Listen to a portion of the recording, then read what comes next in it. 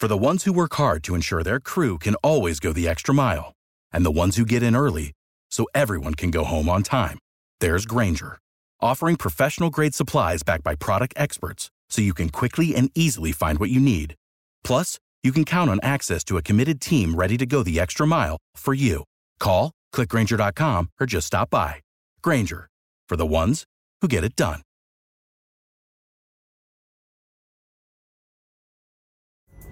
Pulling up to Mickey D's just for drinks? Oh yeah, that's me. Nothing extra, just perfection and a straw. Coming in hot for the coldest cups on the block. Because there are drinks. Then there are drinks from McDonald's. Mix things up with any size lemonade or sweet tea for $1.49. Perfect with our classic fries. Price and participation may vary. Cannot be combined with any other offer. Ba-da-ba-ba-ba.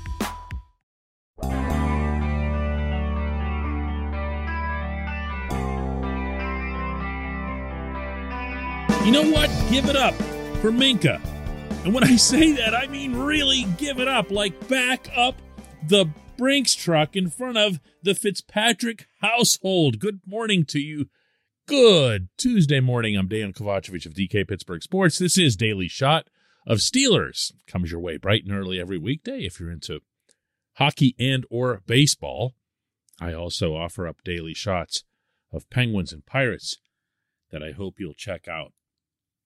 Minkah Fitzpatrick is going to get paid this summer, whether it happens later today, later this week, or on the charter flight to the preseason game in Charlotte. And we've seen that happen in years past as well.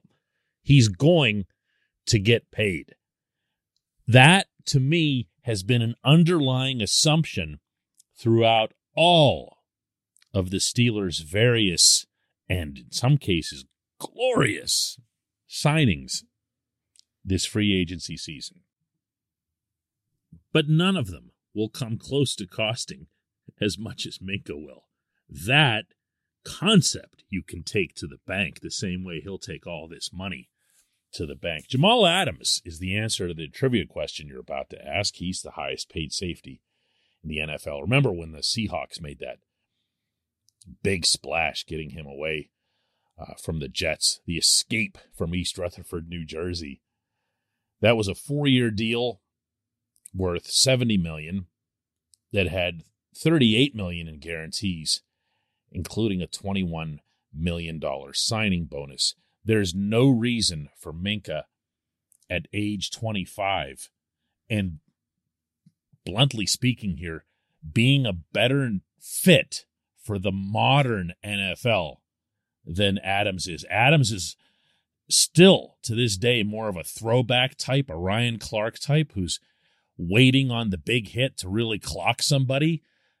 That's what Mike Mitchell was as well. And although Mitchell wasn't nearly as proficient in terms of center field play and deep coverage, Minkah is a better player than that. Minkah is a younger player than that. The Steelers are going to have this player who already has, to his credit, 2 All-Pro designations, 2 Pro Bowl picks. And what I might like best about Minkah in the broader sense is that he's so cerebral. This dude, and I can tell you this from the many conversations that we've had, he is someone who impresses you within the first 3 or 4 words that he speaks, whether it's about football or anything else. In addition to the composure that he brings, and when I think of Minkah on the football field, more than anything else, I think of composure. I think of someone who's not running around like a headless chicken, who has some kind of thoughtful process that he goes through on every sequence. Doesn't mean he's perfect. It doesn't mean we won't remember only the screw-ups. That's the nature of that position. But it does mean that in addition to his athletic ability, he's eminently capable of taking charge of the secondary. Lest I remind anyone what happened against the Chargers out in L.A. when he wasn't there to line up everybody properly on that painful winning touchdown. This portion of Daily Shot of Steelers is brought to you by Point Park University. Choose from nearly 100 career-focused programs leading to bachelor's, master's, and doctoral degrees. Choose when and how you'd prefer to do that studying, whether it's at Point Park's gorgeous downtown Pittsburgh campus, whether it's online, maybe a flexible hybrid format would work best for you. Find out more about all of this at pointpark.edu. How much is enough? How much is too much? That's not really my thing. I don't consider myself somebody who picks apart contracts and looks at other bars and other precedents. I'll just look at Adams' contract and say that the richest deal in league history involving a safety will be the one that this team here in Pittsburgh and this player will sign. And I'll go a step further and suggest that one of the things that I'll appreciate about that the most when it happens, not if, but when, is that this management team will have demonstrated enough respect for this player to look past his having only 2 interceptions for the year. Particularly early on, if you'll recall, a good number of people were critical, I was among them, in waiting for Minkah to have that takeaway impact. Everything we'd seen from him before that, even upon his immediate arrival to the Steelers in 2019 for that road game out in Santa Clara, he was just all over the football. It was like it was following him around. He looked like magic. You know, I mean, everywhere he went, there was the ball. Well, the nature of takeaways in general in football is that they do involve X amount of luck. They just do. If you're Ed Reed and the ball follows you around your whole career, it's a little bit of a different animal. You do have to have an ability to sniff out those types of plays, to put yourself into a position to grab those balls that carry them off somebody and go up, kind of like what we saw from Ahkello Witherspoon later last season. Minkah didn't have that kind of luck, and he did end up with just those 2 picks. But what I like about the trust and respect that appears to be mutual, again, between this team and this player, is that the team can look at the fact that he had 124 tackles. And the team knows what they asked him and Terrell Edmunds, his partner at safety, to do because their inside linebackers couldn't tackle anybody. They had Minkah and T.E. closer to the line of scrimmage than you've ever seen Minkah in his time in Pittsburgh. You had him really, I can say parenthetically here, in kind of a similar position to what Brian Flores had him in Miami that eventually got Minkah to ask to get out of there. But that was the circumstance. That was what the team needed. That was what the coaches asked. He didn't come close to complaining. He didn't come close to making any excuses, even though it was a contract year. And he knew that every pick would theoretically raise, I don't know, $5 million, $10 million, whatever the case would be, depending on who it is that's the arbiter. In this case, it's Kevin Colbert and Mike Tomlin. And they understand what it was that he did, what it was that he gave up, and that takeaways are not just something that you can say, hey, I'm a great player, so I'm going to have takeaways. It's not like T.J. Watt and sacks. It's just not. Lots of things have to happen, not least of which is, stopping the run. So Tomlin and Keith Butler at one point in the season just said, we got to pull every stop out. And this actually wasn't one point. It was one specific point. It was after the debacle in Minneapolis that they said, this is what we got to do. All hands on deck. no exceptions. TJ, you too, everybody in here, stop the run. We will never let some other Dalvin Cook embarrass us like that. And now, after that, and after what was really a pretty good overall season, Minkah's going to get paid, and he's going to have earned it. And the Steelers' defense will be that much stronger, not just for 2022, but for years to come. That is a big, bright positive in an offseason where it doesn't feel like everyone is comfortable acknowledging positives. When we come back, just one question.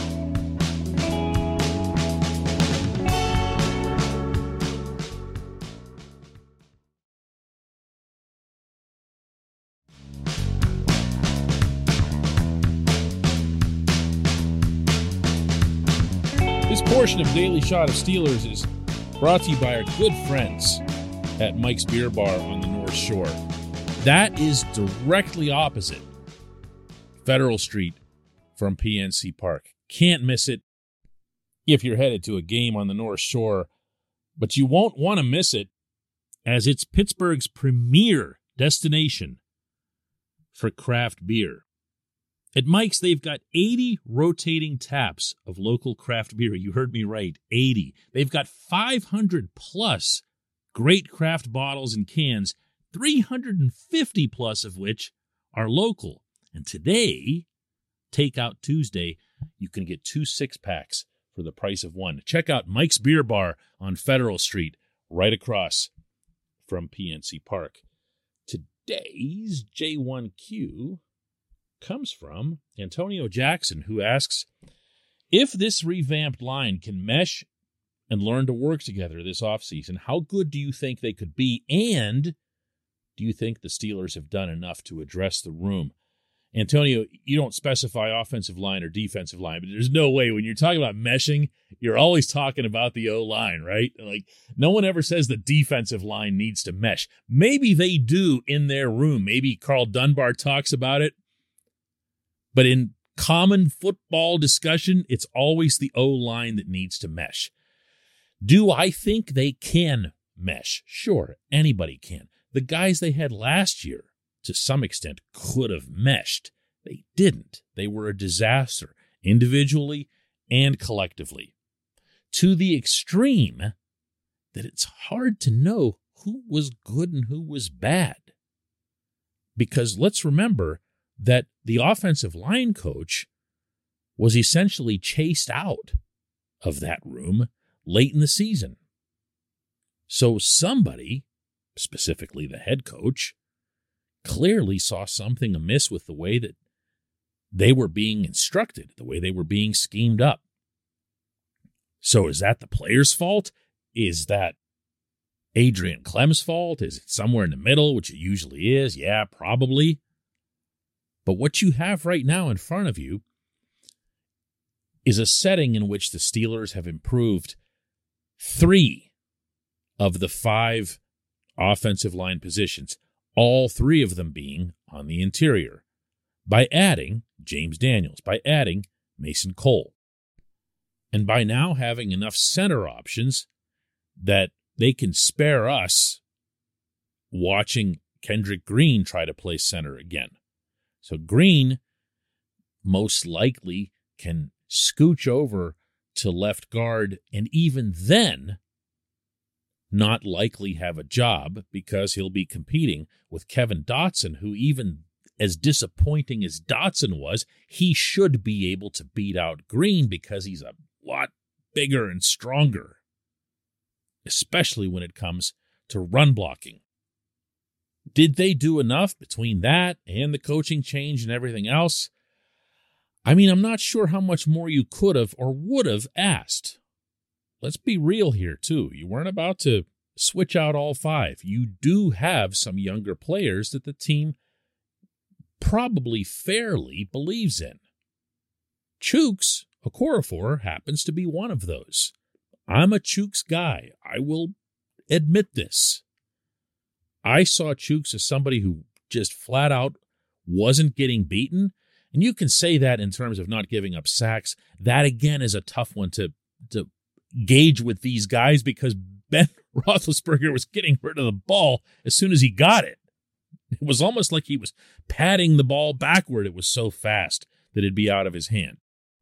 But Chooks has a lot of pluses going for him, not least of which is that he's still just 25 years old. Dan Moore over on the left side seemed to get better as the season went on. And what I liked most about Dan's game was that he rose up to the tougher challenges that he'd face. And now as I say it like that, you're probably thinking of some of them going against Myles Garrett and other guys where he would just, I don't want to say he shut him down, but he played reasonably good NFL level left tackle for a rookie, never mind a 4th round draft pick of a rookie. So what you'll end up with in all likelihood are the same tackles a year older, ideally a year wiser and better coached, and you'll have 3, I guess, new interior linemen, depending on how the Dotson thing shakes out versus Green.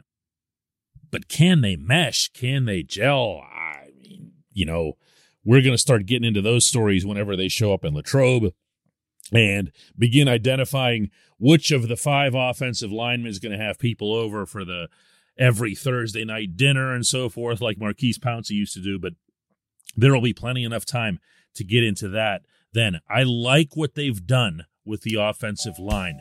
The only negative thing I have to say about it is, man, they needed to do at least half of that last year, right? I appreciate the question, Antonio. I appreciate everyone listening to Daily Shot of Steelers, and we will do another one tomorrow.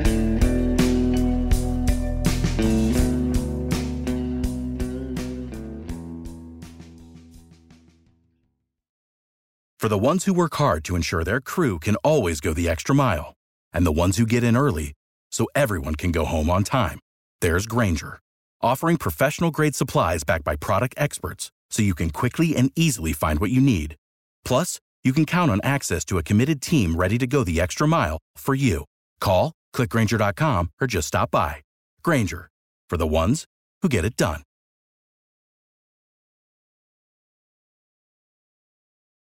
Pulling up to Mickey D's just for drinks? Oh yeah, that's me. Nothing extra, just perfection and a straw. Coming in hot for the coldest cups on the block. Because there are drinks. Then there are drinks from McDonald's. Mix things up with any size lemonade or sweet tea for $1.49. Perfect with our classic fries. Price and participation may vary. Cannot be combined with any other offer. Ba-da-ba-ba-ba. You know when you're listening to a true crime story that has an unbelievable plot twist that makes you stop in your tracks? That's what our podcast, People Are the Worst, brings you with each episode. I'm Rachel. And I'm Rebecca. We're identical twins who love true crime cases that make you say, didn't see that coming, and we hate the people responsible for them. Listen to People Are the Worst now on Apple, Spotify, or wherever you get your podcasts.